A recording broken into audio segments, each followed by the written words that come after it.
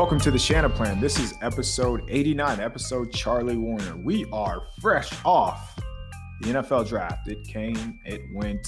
Deebo Samuel still on the roster. Jimmy Garoppolo still on the roster. But 49ers had an interesting weekend, as they always do. So we're going to get into that today. We're going to talk about an international game, as well as a new, not so new, familiar face cornerback that the team just signed. I am Kyle Posey. As always, I am joined by Akash. Akash, how's it going? Pretty good, KP. Can you believe the draft came and went already and we're in May and they're about to release the schedule? It just felt like the season ended and it's already May the 4th. May the 4th be with you. It's moving fast, man. May the 4th be with you. Speaking of that, this has nothing to do with anything. So my daughter had a band concert last night, and they were playing Star Wars intro music, and it was really freaking good. Like, it was really cool. So, what did she play? Yeah, I didn't know she plays a flute. I didn't know that 4th through 6th graders were capable of this. So it was cool to see. Okay, let's talk about what's going on in 49er land. So on Wednesday morning, the NFL announced, I think it was 6 international games, and there's going to be 4 in London. There's going to be 1 in Germany, and there's going to be 1 in Mexico. And this has been thrown out there, and the 49ers have been tied to the Cardinals, and essentially it's been spoiled that it was going to happen, but now it's official. So on November 21st, the 49ers are going to, quote unquote, travel to play the Arizona Cardinals. So it's going to be a road game, which is good because they'll still have 9 games at Levi Stadium. And it is week 11, I believe. So that means the Cardinals will have DeAndre Hopkins, who tested positive for PEDs this week. So he's going to miss the first 6 games. So goodbye to your season, Arizona. Let's talk about that, though. So there are a few different points about this that, are worth noting. And, whether it's who the 49ers play afterwards because of the travel. And Akash and I were talking about, potentially going to the game. And I Googled it, and Mexico City is over 1,400 miles from me. And I am already pretty close to the border in Phoenix, Arizona. So much for that short road trip. But what was your first reaction, your initial reaction when you found out that the Niners are going to be taking a trip to Mexico City? That you and I have no idea where Mexico City is on the map, but clearly I thought Kyle, who lives in Phoenix, would just be able to drive down to Mexico City. I was like, yeah, just cross the border. It's right there. Yeah, clearly I was way off, but we knew this was kind of coming now for a few months, right? Mayoko and Barrow seemed to hint at it, I don't know, a couple months ago, saying that just watch out. The 49ers Cardinals might be playing in Mexico City right around their Revolution Day holiday, which I think is that November 21st.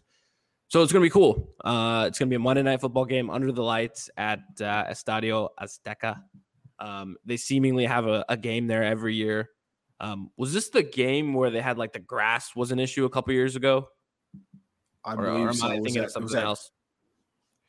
Was that Chiefs Chargers? Yeah, where the field was just awful and just stuff was flying off the grass everywhere. So that was my first thought. Okay, how's the field going to be? Because 49ers have just generally had injuries with turf in the past, and this will be grass. It's a little different. So, that was the first thought. The second thing, like you mentioned, DeAndre Hopkins is going to be back because it is week 11 late in the season. Then the third thing, the Niners don't lose a home game. So now they have 9 home games, 7 away games, and this neutral site game, which I think is really going to be dominated by 49ers fans just based off of, mentions and travel. And it seems like they have a pretty good fan base down there in Mexico. So that would be pretty cool as well. And you figured, Trey Lance getting his first start in Mexico as well. They haven't had – when's the last time they had an international game? Yeah, I think it's been – well, I'm not sure exactly when the last time the 49ers played an international game, but I know that in 2005, the Cardinals and the 49ers did. And Tim Rattay was the quarterback in that game, and Alex Smith – or that was the season that led to Alex Smith, I'm pretty sure. But – Let's turn the page here because the 49ers also signed a cornerback on Tuesday. His name is Jason Verrett. Jason Verrett has been on the 49ers roster for a few years now. He played in 2020 and he played very well. He played to an all-pro level. He lasted not even one game In 2021, he tore his ACL against the Detroit Lions, and that's what led to the signing of Josh Norman. And we know how that went. Thankfully, this time around, if Verrett does go down due to injury, the 49ers have a bunch of youth behind him. And they also have some talent, not just youth. And I think that's important to make that distinction. So Jason Verrett, he is going to cost less than $1 million against the salary cap. So that is important. John Lynch was actually speaking about Jason Verrett recently. And, he said he views him, he was on KNBR, and Lynch said that he views Jason Verrett still as a number one corner for the team. And, he always talks about how crushing it was to see him go down. But he also mentioned how Verrett just showed leadership. He was still around the building, and now he'll have a chance to rehab with the team. So that was interesting to me when, he mentioned we're pretty much going to give him a chance to rehab under us.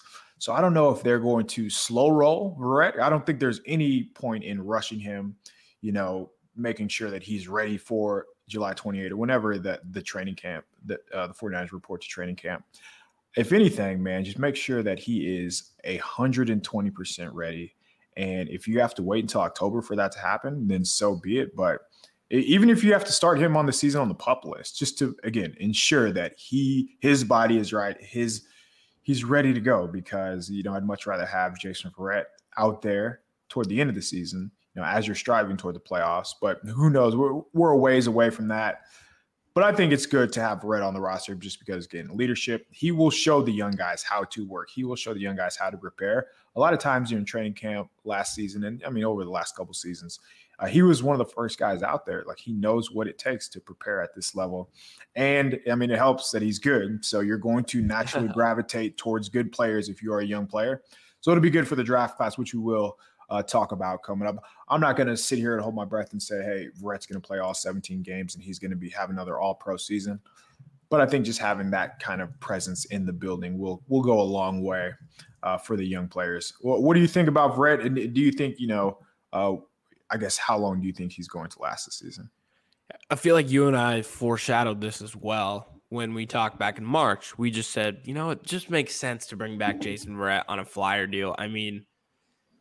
As long as you're not depending on him to start week one and be your outside corner opposite of Emmanuel Mosley, if he's just a depth signing, it makes a ton of sense, right? Because he has familiarity with the scheme. He's been with the team for the last few years. Clearly, he also likes the team being around this coaching staff in this building. And so from that standpoint, it just makes sense. And then you look at the cornerback depth chart. You expect Emmanuel Mosley and Charvarius Ward to start on the outside. You don't pencil Jason Verrett in as a week one starter on the outside. And then now you've got some young depth behind those guys, right? You have Ambry Thomas, who had some experience towards the end of the season. He'll be a backup. Tariq Castro-Fields, one of the players that they drafted. We'll talk about him in a little bit, but he'll be a backup in that spot. Dante Johnson, who actually proved himself a little bit in the playoffs, he's on this roster, so he's also capable of playing multiple positions, whether it's outside, inside. He even played some safety last season. So it seems like they've got a lot of depth in the secondary. So it makes sense to just bring back Jason Verrett and throw him into the mix, because now you have competition in training camp, assuming Verrett is healthy by then, which is just going to make all these guys better, which is what you want out of the secondary, which was, again, a position of weakness last year because they had to roll out Josh Norman for half the season. And so I think it's a position that's actually one of their deeper roster spots this season on defense, right? Their defensive line and their secondary, you'd say, are probably the two deepest position groups right now, which is a really good thing. And then if you're, from Verrett's perspective, he's going to make a little over $1.1 million. He got the veteran salary benefit, which basically means, you get the veteran minimum salary plus a signing bonus. And the only thing that counts towards the salary cap is the salary. So he pockets $1.1 million, but only counts towards the 49ers salary cap for $900,000. And in the offseason, the salary cap only counts the top 51 salaries. And effectively, Jason Verrett didn't even make a difference in the top 51 salaries because the 51st salary was $895K, which is what Verrett makes. So that signing cost them $0 in the offseason cap. It just costs them a roster spot. So I think it's smart. I think it makes sense for both sides for all the reasons you mentioned as well. And clearly, based off all the response you see on social media from the players, clearly they like him too, which is important. And game on. Maybe the 49ers should listen to our producer, Rob Guerrera, for personnel decisions because he does not like the signing of Jason Verrett. And I cannot wait till Verrett proves Rob wrong because we will remind everybody when that happens. Okay, let's turn the page because this time last week, we were talking about a second-round wide receiver from the 2019 draft getting traded, and that happened. That did not happen on the 49ers because the Titans traded A.J. Brown, and he is now on the Eagles. A.J. Brown received a new contract right away, which is really the reason why he was traded because I guess he just wasn't in the Titans' future plans, which let's see how that works out for you, Tennessee. Okay, let's talk about the deal because A.J. Brown's new contract extension, kind of lays out the framework gives the 49ers an idea of what they can do when it comes to extending Deebo Samuel. So it's important to note that we're talking about, same agent, same age. I don't want to say the same. They're not the same type of player, but they've had similar production and they've also had a similar injury history where, I don't believe A.J. Brown's made it. I don't think he's made it a full season. Yeah, he's missed at least, which is, thumbs up for Deebo if, he's using that in a negotiation strategy. Right.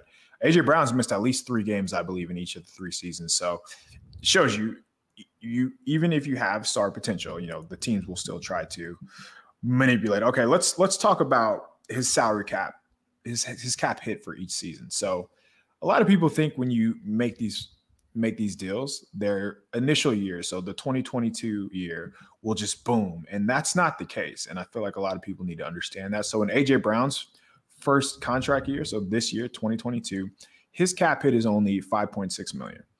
And after that, it's going to go to $9 million. So in 2023, it jumps to $9 million. And then it more than triples to $28 million in 2024. And after that, $23 million. And after that, you see $38 million. You're thinking, oh my goodness. But we'll get into what those final years mean and the likelihood of Brown seeing those. But so those are the cap hits. And on the surface, Brown has a 4-year, $100 million contract with $57 million guaranteed. But I mean, when I say but, Brown is only guaranteed $40 million at the time of signing, which does matter because Tyreek Hill had $52 million guaranteed at the time of signing. And, there's always people worried when you see Hill get that type of money, you're thinking Deebo would come in the same ballpark. But I think it's going to be closer, if not less, than what Brown received at the time of signing.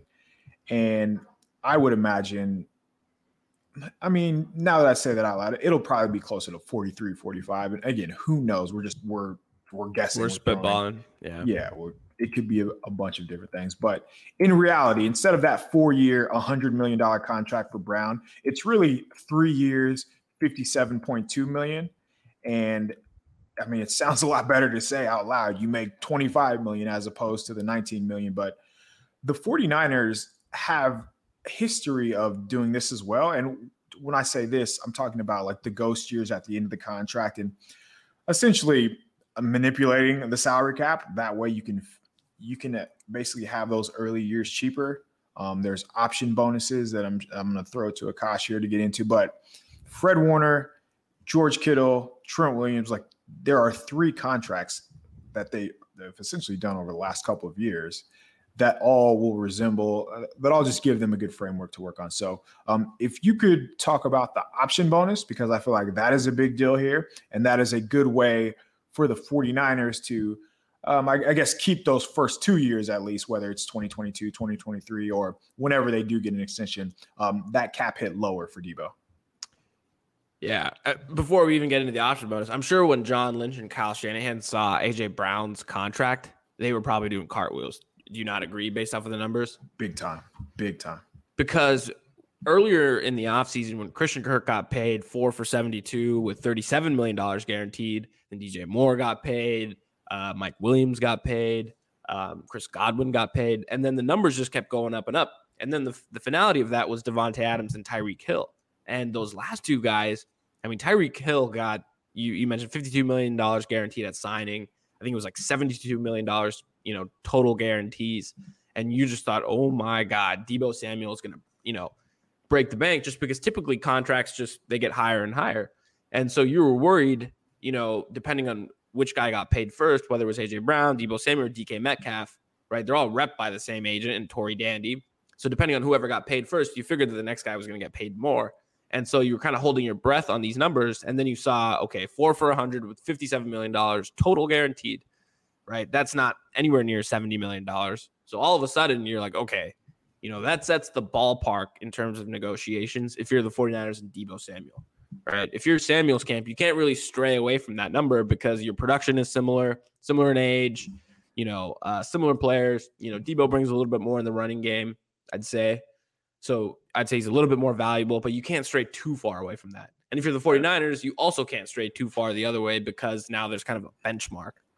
And then we got further into the numbers, and you see that AJ Brown got a $23 million signing bonus, meaning the Eagles give him a check basically for $23 million at signing. He got $40 million fully guaranteed at the time of signing, which means if no matter what happens, he gets $40 million. The difference between the 57 and the 40 is that the 57 is only guaranteed for injury. So the $17 million, which is in year 3, is only guaranteed if AJ Brown is hurt. So if in year 3, the Eagles decide to cut him and AJ Brown is healthy, he will not see that $17 million, which is effectively what that means. So now based off of those numbers, if you're the 49ers, you're like, fantastic, right? We can do a signing bonus with Deebo Samuel for $23 million. We can give him $40 million guaranteed. They've done that in the past, right? They gave Trent Williams, I think, $40.5 million guaranteed at signing. They gave George Kittle 30. I think they give Fred Warner like in that ballpark. So they've done that in the past. So that's very doable. And then the average annual value is just a fluffed up number, like you mentioned, and we'll kind of get into that here. So like you mentioned, the cap hits, right? The $5.6 million, which Deebo Samuel basically makes right now. He makes $4.9 million against the cap this season. So if he were to get something similar to AJ Brown's deal, he would only be making $700,000 more against the cap this season. So that's very doable, right? The 49ers don't need to free up cap space to be able to create, this extension, which seems to be kind of a common theme. And then he's got a $9 million cap hit. Then it's 23, 28, and 38. And a lot of people see the 28 or the 38 and they think, oh my God, like we're going to pay this guy $38 million. And you dig into the contract. Well, his base salary that year is $30 million and it's non-guaranteed. Right. It's not guaranteed, not a penny of it. Right. I don't mean to interject, but in most of these deals, whether it's Kittle, whether it's Brown, whether it's about to be Deebo, Trent Williams, Fred Warner, their guaranteed salary, their guaranteed money that they're receiving generally happens within the first 3 years. So 5-year contract, 6-year contract. Once we get into those final couple of years in the deal, like that money's not real. Like that's funny money. And it's, again, just to fluff up the contract. Absolutely. And the reason that they land on, $38 million is so that the average annual value of the contract reaches 25. Because that's all, AJ Brown and his camp cares about. Because now they can say, okay, he makes $25 million average. And that's, he's in some upper echelon of receiver contracts. And the Eagles are okay with it because if AJ Brown is really good for 5 years, when they get to year 5 and his cap hit is $38 million, they're going to restructure him. They're going to extend him. He's never going to see, a $38 million cap hit. And if he's bad by that point or hurt or whatever, they're just going to cut him and they'll save $30 million or whatever the cap savings are. So that's why it's kind of funny money, like you mentioned. And I think the 49ers would be willing to do something like that with Deebo Samuel. Now it's a question of, is Deebo Samuel willing to negotiate?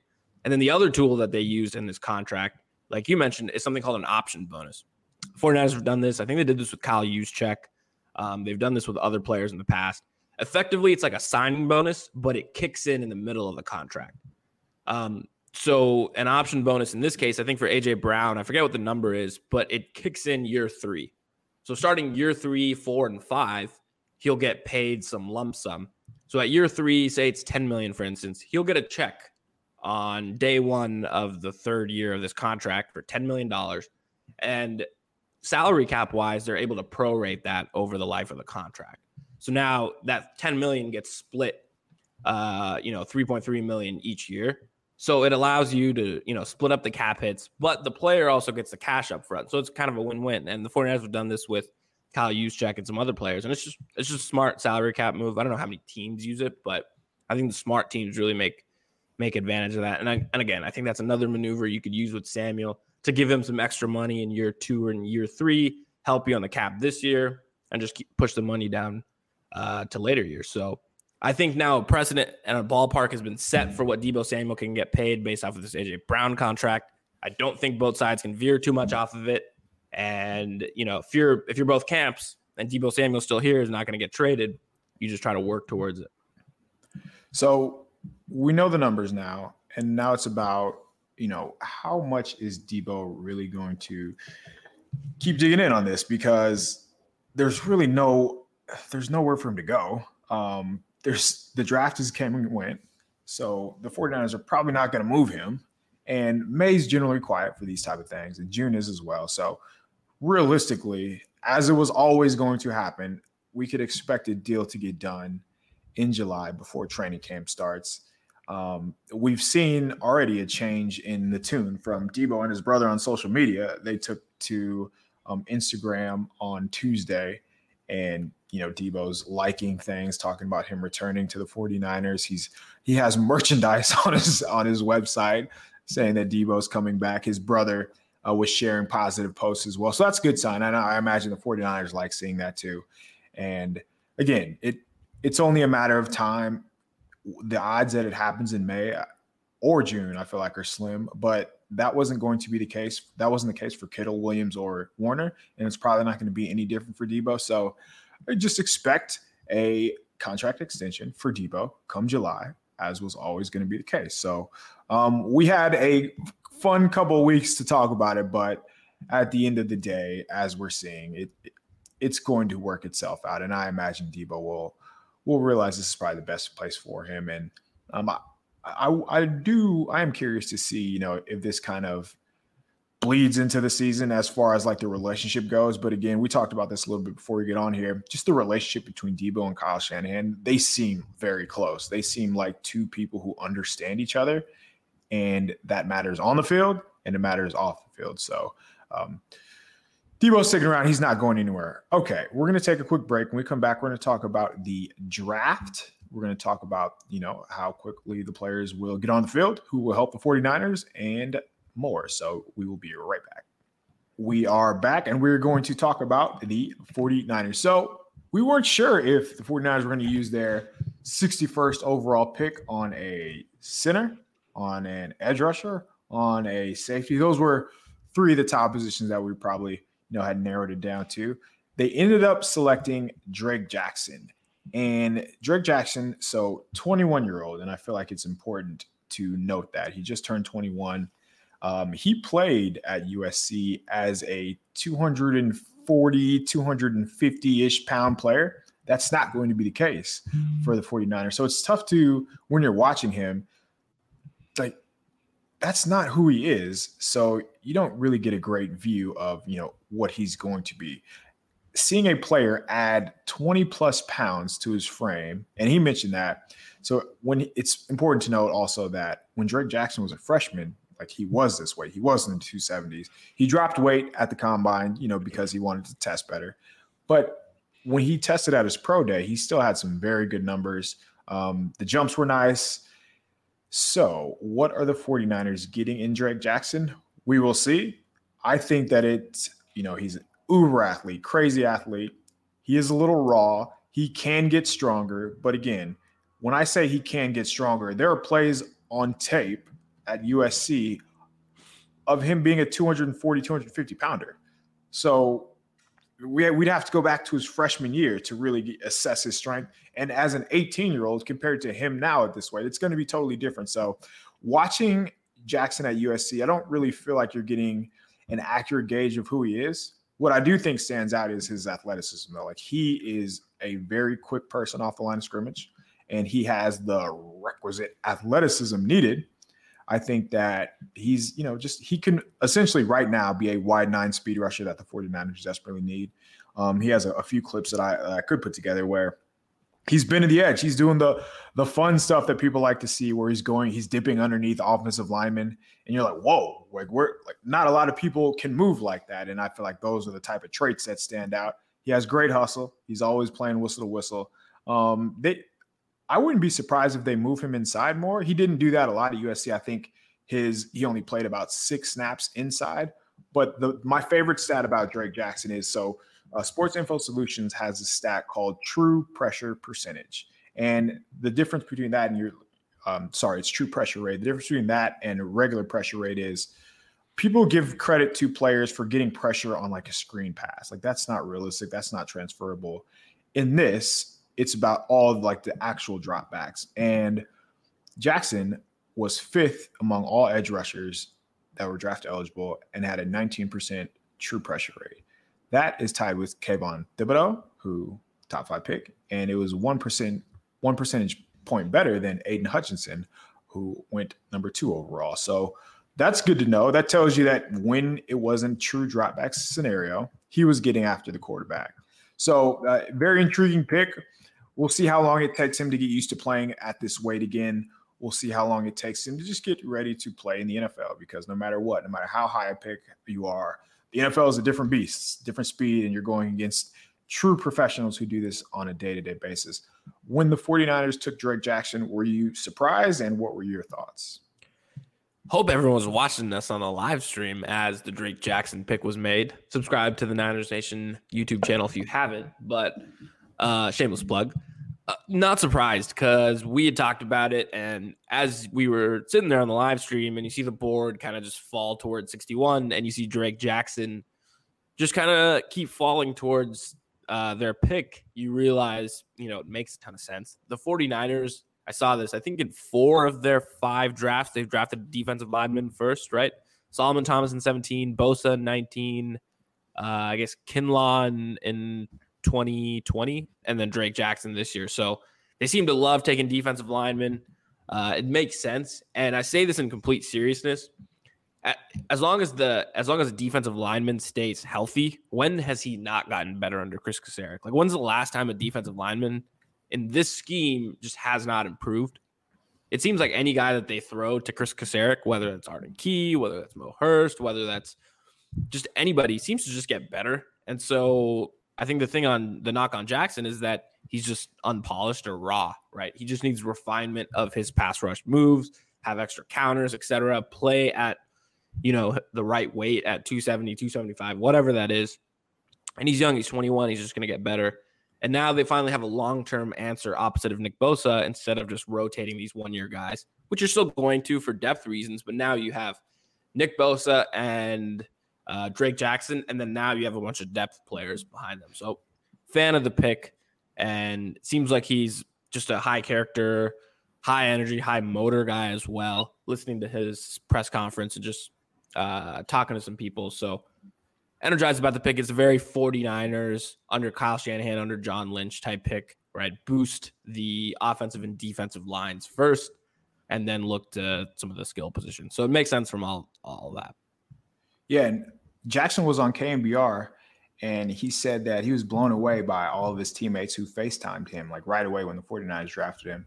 That included Nick Bosa, Eric Armstead, Trey Lance, Emmanuel Mosley. And Jackson said that he was fanboying, but he has to be professional. Speaking of Trey Lance, it is weird, and not weird, but just the difference in having a quarterback like Jimmy Garoppolo, who was completely off the grid. Like, you had no idea what he was doing ever, which I don't think is a bad thing, and I don't blame him for staying away from the internet. But Trey Lance is the opposite. And Trey Lance is more of like a new school type of guy who almost lives on the internet, and he's been very good vocal. And bad. Yeah, it can be. It could come back to bite you real quick. But, he just speaking out, I think that I'm interested to see how that goes in the locker room, like how players are receptive to a vocal quarterback on social media. And I'm sure that'll pour through in the locker room with his leadership as well. But as far as Jackson goes, you mentioned what Chris Kocurek does to essentially any defensive lineman that comes his way. Arden Key had 29 passing snaps with the Raiders in 2020. He had 240 with the 49ers this past season. Key had 6 more tackles for loss. He had 3 more pressures. His knockdown percentage was up over 1.5. His pressure percentage was up over 3.5 points. His sack percentage, he didn't have a sack in 2020. So 0. He had 6.5 in 2021. Like everything went up, and some of them doubled from his previous numbers. And Arden Key was a 3rd round pick. He was selected late in the 3rd round, and now he has a guy who is just a moldable ball of clay. So I think as far as the fit goes, as far as where he needs to improve on, you would imagine that Jackson is exactly who Kocurek wants. Okay, turning the page to the following pick. Raise your hand if you thought the 49ers were going to take a running back at 93 overall. So Akash and I had flirted with the idea that the running back is going to go higher than a lot of people thought. We did not think that was going to happen in the 3rd round. We definitely didn't think it was going to happen with their 2nd pick. But I think that just tells you what the 49ers think of Elijah Mitchell and Trey Sermon. And they had their opportunities as rookies. Sermon couldn't crack the lineup. Like, he just wasn't decisive enough. I don't think he ran with great leg drive or ran behind his pads either. But Elijah Mitchell didn't either. And by that, I mean, for all of the positive things that Elijah Mitchell did, and injuries aside, I feel like there were so many opportunities where he missed holes, or once he did come to contact with somebody, and I know he had a good, his broken tackle percentage was relatively good, but over the course of the season, too many times, too often, Elijah Mitchell would come into contact and then just stop on contact, and he would lose yards, or he just wouldn't go anywhere. So enter Davis Price out of LSU, who is a big back. And I don't want to say he's a power back, but he runs behind his pads and he moves forward. Like, he falls forward. I think he has more patience than Mitchell, and I think he's actually more decisive than both. So I honestly wouldn't be surprised if we are looking at the 49ers bell cow, the 49ers workhorse next season. By drafting him here, that would suggest they expect him to beat out Elijah Mitchell. They expect him to beat out Trey Sermon. And those two would be the afterthoughts easily right away. Drafting a running back in the 3rd round in back-to-back years, like, that's going to tick off a lot of fans. And I understand why. But that's really the discourse with running backs, just because we treat running backs like they are subhuman. And that's just the way they're talked about on the internet. But in a Kyle Shanahan offense, they're a very important position. Everything funnels through the running game. And if you don't have a reliable running back, you have to throw Deebo Samuel back there. And I mean, obviously he doesn't want to do that anymore. So I've watched him a little bit. He does have the speed. He does have, he can run behind his pads. I actually like the pick the more I've watched him. You can argue whether, they could have got him around later, whatever that may be. But if you didn't think that he would be there at 105 or, your next pick, again, this is a need. They need a guy who could finish runs, who was tough, and who has not only the speed, but the size. So he weighed 211 pounds, I believe, 6-footer. It should be worth noting that Sports Info Solution has this pass blocking total points, and no running back ranked higher than Davis Price. So there you have it, a potential 3rd down back who knows where to be. And I feel like, above all, you knowing where to be as a pass protector is number one. So what was your take when you saw a running back flash, a running back go 93? And what do you think this says about Mitchell and Sermon? I don't understand the sentiment that the 49ers didn't need to draft a running back that high. Just look back to last season, right? At one point in the season, they got so desperate that they had to move Deebo Samuel from wide receiver to running back. It's not like Deebo Samuel was struggling at wide receiver and they were like, oh, let's just throw him at running back. He was kicking ass at wide receiver for the first 8 weeks. He was honestly on pace, I think, to shatter Jerry Rice's franchise record. There was a chance he was, he was right up there with Cooper Kupp's numbers halfway through the season. And out of desperation, the 49ers had to move him there. And I feel like a lot of people forget because Elijah Mitchell just got better as the season went on. For the first 8 weeks, he also struggled. And I feel like you probably talked about this more than most folks, but he just seemed to, his vision struggled. He seemed to miss some of the holes that you would, see where he Mostert potentially hit. And it got better as the season went along, but there were struggles early in the season. And then Trey Sermon, their third-round pick from last year, just never seemed to really flash. He had that one game where he had 15 carries or whatever. But outside of that, he didn't really contribute much. And then you look at some of the older guys, JaMycal Hasty, Jeff Wilson, right? Not much from them either, and they're back on one-year deals. But, if you're Kyle Shanahan, if you're Anthony Lynn, if you're this offense, it goes through the running game. And you need running backs back there, especially in this physical, tough running scheme, to handle that type of workload. And you don't want to put Deebo Samuel back there for 5, 6, 7 carries, especially if you're going to pay him, AJ Brown type money. You don't want to have him play running back. You want to have him be exclusively a wide receiver and occasionally throw him there in the backfield, right? 1 or 2 times a game, but not 5, 6, 7, 8 times a game. And so you and I talked about this. We thought running back was a bigger need than most people thought. I think a lot of people just assume because it's Kyle Shanahan, because of the scheme, you could just throw a day 3 running back or an undrafted free agent and it's going to work. And that's not always the case, right? It just makes sense to have a better running back prospect back there who's only going to make the scheme even better. And so that was half of it. So I understood why they took running back at pick 93. The part I didn't get, and this, partially just me not being super involved with the draft prospects, was not knowing who Ty Davis Price was. And I think you may not have either, right, before the draft. It's like they drafted him like, who the hell is this guy? He played for LS freaking U, and I had no idea who he was. And, right, LSU coming off of the championship team a couple years ago, they just kind of fallen off the map a little bit, but just had no idea who this guy was. But clearly he rushed for 1,000 yards. You throw on his highlights, and he's just a tough runner. Dudes bounce off of him. Clearly his durability was fantastic this past season at LSU, things that the 49ers would value. So if he can just stay healthy, like you mentioned, he's probably in the running to be the bell cow, right? If he can just stay healthy for 17 games, odds are, based off of what we've seen from Elijah Mitchell and some of the other running backs in this roster, he's going to end up with the bulk of the carries. So I think, I think a lot of people overvalue the breakaway speed, that, Raheem Mostert or some of the other running backs that they've had in the past, right? I think a lot of people seem to hang their hat on that. Like, if he doesn't run a 4.3, he doesn't fit this scheme. But I think it shows you a little bit of change of what the 49ers are looking for in their running backs, not just that true breakaway speed, but someone that's a little bulkier, a little heavier, someone that can handle the workload, someone that can just stay on the field week in and week out for that consistency. And maybe that starts with Ty Davis Price.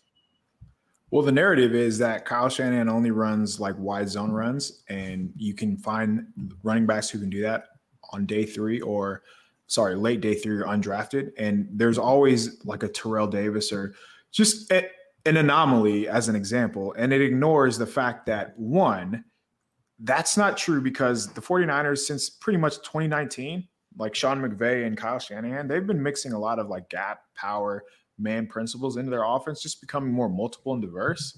So to think that you need like one type of running back, it's just not true. I also wonder how much of an impact Anthony Lynn had on this because, he is the running back guru. Like, I imagine he watched a lot of running backs and he had his hands on this pick. But I go back to the Jaguars game, and in that game, Jeff Wilson had 19. So Elijah Mitchell was hurt, which is why we're here to begin with. I imagine if he played all 17 games, the 49ers would not have drafted a running back, but he missed 5, I believe. So against the Jaguars, and yes, they won 30-10. That's not my point. Jeff Wilson had 19 carries for 50 yards. Trey Sermon had 10 carries for 32 yards. That's not going to get it done. And that's why we saw Deebo after that game more and more. He was a running back in that game. Speaking of wide zone runs, Deebo I think he had 8 carries, but half of those were like power, counter, where you have a pulling guard. And Davis Price, that's what they did at LSU. They run a lot of those gap schemes, and you could see how he would fit in Shanahan's offense because those are the wrinkles, those are the change-ups where you get those big plays. So I should pull some clips just because the narrative just drives me insane that all Kyle Shanahan does is run these wide zone schemes. I was going to say, for those of you that don't know, at a high level, and Kyle knows way more than I do, but the pulling guard is the primary difference, right, between your zone runs and your gap scheme and your man type runs. Yeah. So, Aaron Banks, Notre Dame. He's coming from an offense where all he did was pull. All he did was go from one side of the formation to the other, as opposed to moving in unison in a zone scheme. So I think we'll see more and more of a multiple running game. But yeah, I want to see what he brings to the table. It's weird, and I don't know if you've noticed this or if anybody else notices this, but college running backs look a lot smaller when they get to the NFL. And we'll see if that's the case, because that was true for Mitchell. He looked tiny when he was out there in training camp. That wasn't true in the games, but I want to see if Davis Price actually looks 211 pounds. Like, he looks like a big power back. They do need a bell cow. There's no doubt about it, because especially with a rookie, or not a rookie quarterback, but a first-year starting quarterback, they're going to want to run. Okay, Danny Gray, 105th overall pick. He is a guy who I am very high on. He's a name that I dropped on Friday because, I mean, there are plenty of wideouts who run 4.3. There are plenty of wideouts who run 4.3 and don't play that fast. Danny Gray plays that fast. That dude flies. At SMU, they would put him in motion and essentially just steal yards by throwing it to him underneath, because there's nobody who could run with him. So they would give him such a big cushion that he would just be able to run. He would push vertically, and the cornerback would be terrified that he's going to run by him, and you could get easy 8, 9, 10-yard completions. Aside from that, his speed in a Kyle Shanahan shot play offense is exactly what they need. You don't have to worry about using Ayuk on these long routes. I imagine Danny Gray will be what Kyle Shanahan hoped he was getting when he signed Travis Benjamin, like or that Marquise deep threat guy. Yeah, like exactly. So he's going to be a guy who you have to respect. And I think the difference will be now when you're running all these play action fakes and you have a deep receiver like that, Trey Lance is going to let that bad boy fly. Like, he's going to give these guys a shot.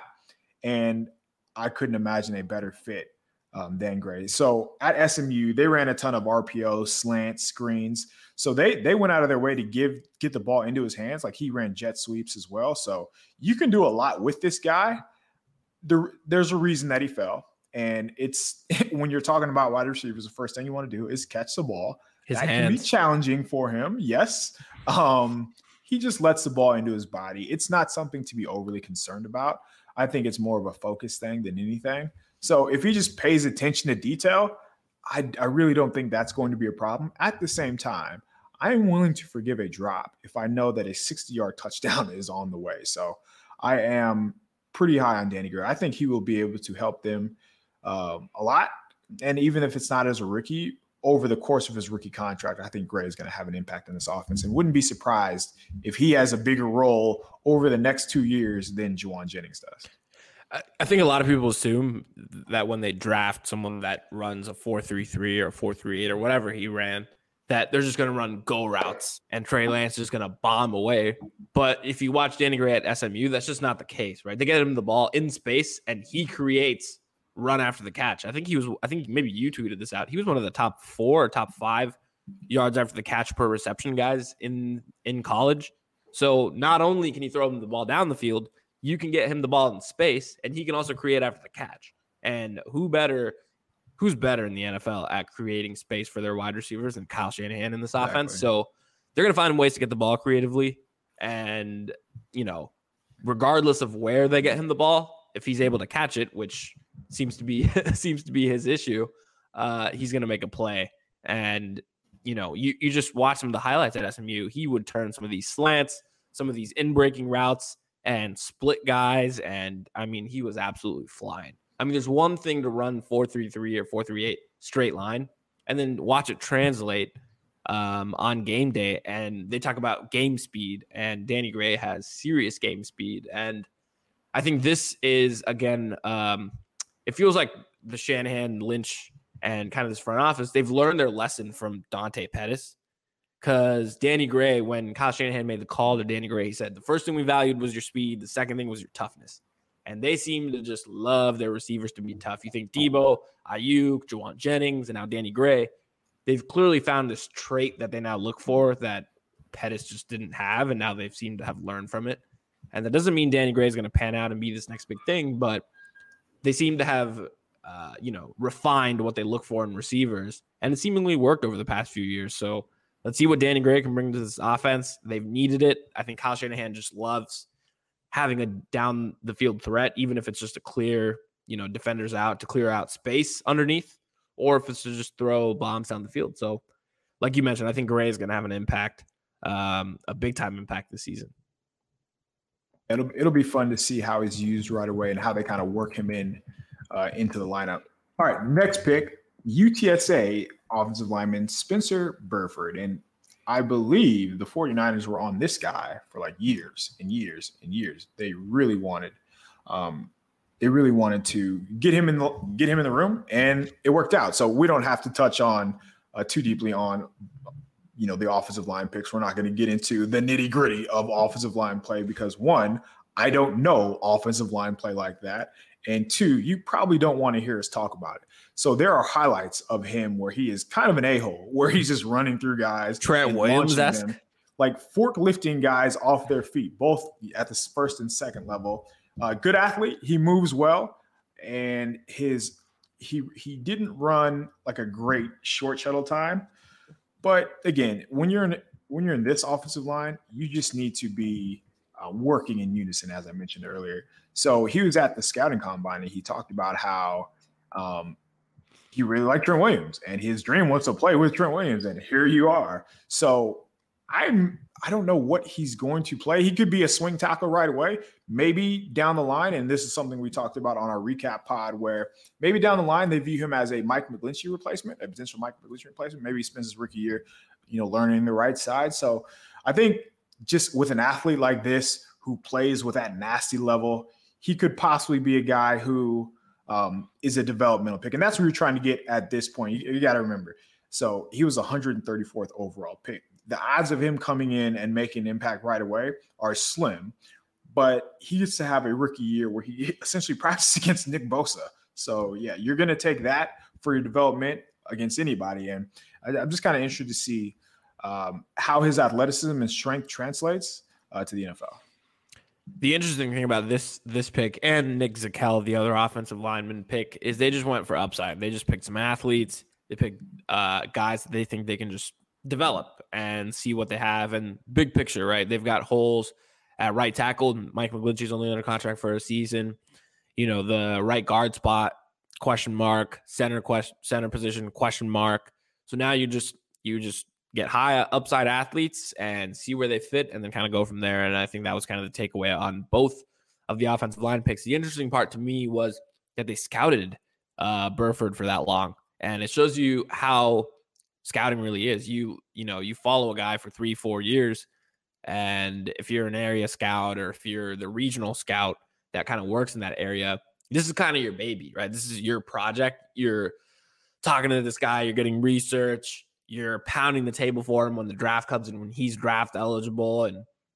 And finally, when they make the pick, it's kind of cool if you're the scout or if you're Tark Ahmad, who's the college scouting director. It's someone you've been talking about for 4 years, and now he's on the team because of you. So I thought that was kind of cool. But, moving along now, I think they had a couple corners. They also drafted Tariq Castro Fields, the corner out of Penn State, who ran in the 4.3s, and then the slot corner, Samuel Womack out of Toledo. A little smaller, but his athletic profile basically is K'Wan Williams, who runs a little faster. So what did you think of both of those picks at corner? Yeah, Castro Fields. So I did a mock draft on Niners Nation. The first one I did in March.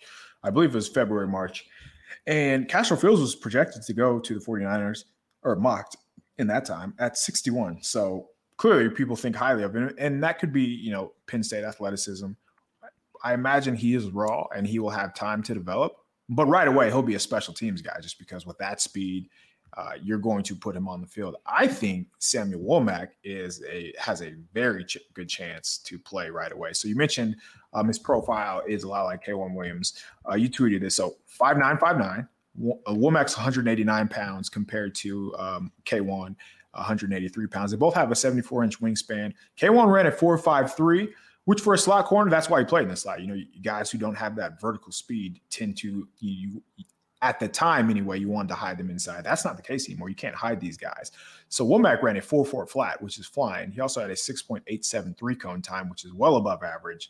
So knowing that, I was watching him this morning, actually, and he is very physical. He loves to hit, and he's aggressive. And in the game that I watched, he played outside, he played in the slot, and he even played safety. So he has some versatility. And as we know, the 49ers love to have interchangeable players. So maybe he's a sneaky spot to take over Tart if we get there, or Jaquiski Tart if we do get there. But I think he has a good chance just to play in nickel, play in sub packages so you can get him on the field. He just seemed very aware of the route recognitions other teams were trying to do. And when you have a guy who understands the game, it's easy for them to play right away. So I think Womack is a sneaky player who could probably challenge for the slot cornerback position. 100%. And the biggest thing this past year with K'Waun Williams is that he's just going to run, right? Mm-hmm. He was, like you mentioned, slower coming into the league. He was older, so you understand, just lose a step. Off injuries too. Yeah, and now in the NFL, it's not like they just put big, slow slot guys. You get like Cooper Kupp in the slot. And, you know, when K'Waun Williams had to match up with a Cooper Kupp, for instance, it's just a tough matchup for the 49ers, right? They'd have to slide someone over. You'd have to help. It just becomes, if you're D'Amico Ryans, you know, now you got to add some scheme to help out K'Waun Williams against a player like Cooper Kupp, which is understandable. But now you've got someone like Womack at slot corner who can run. He's a 4.4 flat guy, and that speed translates on game film. Now, if he develops, now you can throw him on someone like Cooper Kupp, and you don't have to, you know, adjust the defense accordingly. And the other thing the 49ers ask out of their slot corners is to tackle in the run game, which K'Waun Williams is fantastic at. Also blitz out of the slot. Not sure if Womack blitzed a ton out of the slot, but it seems like he's a physical tackler, which they really like out of their corners. And so it makes sense why they would pick him there. It was one of those picks where I think a lot of people just assume because he's out of Toledo and they drafted him, I think, in like the 5th round, that it was just kind of an overdraft. But I think he's got some potential to play, and there's no straight answer at slot for the 49ers. We just assume kind of Emmanuel Mosley's going to slide in there, and maybe Ambry Thomas or Jason Verrett plays outside in nickel. But maybe they like Womack. Maybe he shows something in training camp. Maybe he ends up being better than Lenoir in the slot, and you look up and now Womack's starting, you know, at slot corner. So I also think it's a high upside pick, and there's a chance for him to play.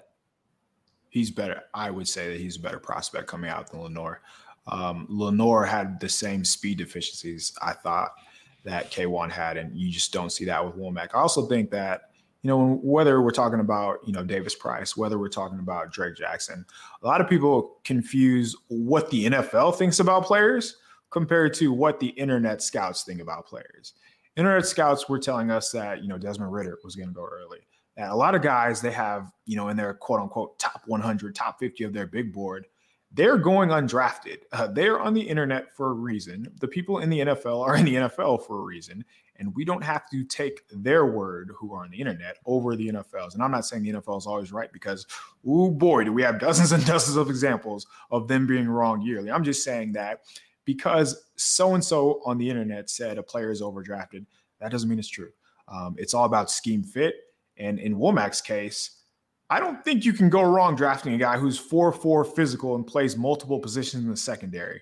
And especially with what the 49ers ask of their players to do, just being a heady player. So, yeah, I'm excited to see how this draft class plays out. A lot of upside, as you mentioned. Like most of these guys, when you're going down the list, they're either a guy who has upside, a guy who you could see fitting in Kyle Shanahan or D'Amico Ryan's scheme. And that's what you want. You just want guys who have a chance, and most of these guys do. So that'll do it for us. Just a draft recap. A lot going on. There's a long way to go until we get to the season. We have a couple months, about 2.5 months till training camp starts. And, you know, I think it's probably going to be quiet for a while. I don't think we're going to get any news until probably July when Deebo signs the extension. Nick Bosa, too. That guy is still around as well. You can follow me on Twitter, KP_show. Please rate, subscribe, review, leave us 5 stars, wherever it is you get your podcast. Akash, where can we find you? You can find me at Twitter at AKASHANAV. 49ers schedule will be out next Thursday, May 12th. So I'm sure we'll be breaking that down in a few weeks, giving you our record predictions. Like KP mentioned, the 49ers do open up OTAs later this month. So they'll have, I think, 3 weeks of OTAs, which are voluntary, and then that's followed by the mandatory minicamp in mid-June. So we'll see. We'll see if Deebo Samuel doesn't show up for those. I think that's going to probably be the biggest talking point over the next month. Does a deal get done? Does he hold out? Does he show up? Fred Warner and George Kittle showed up. Does Deebo Samuel? Who knows? But I think that's probably going to be the biggest talking point over the next month. 49ers related, but stick with us. Subscribe to the Niners Nation Podcast Network. Subscribe to the Niners Nation YouTube channel. Drop us 5 stars. Drop a review. Drop a question. We appreciate it all. And as always, go Niners.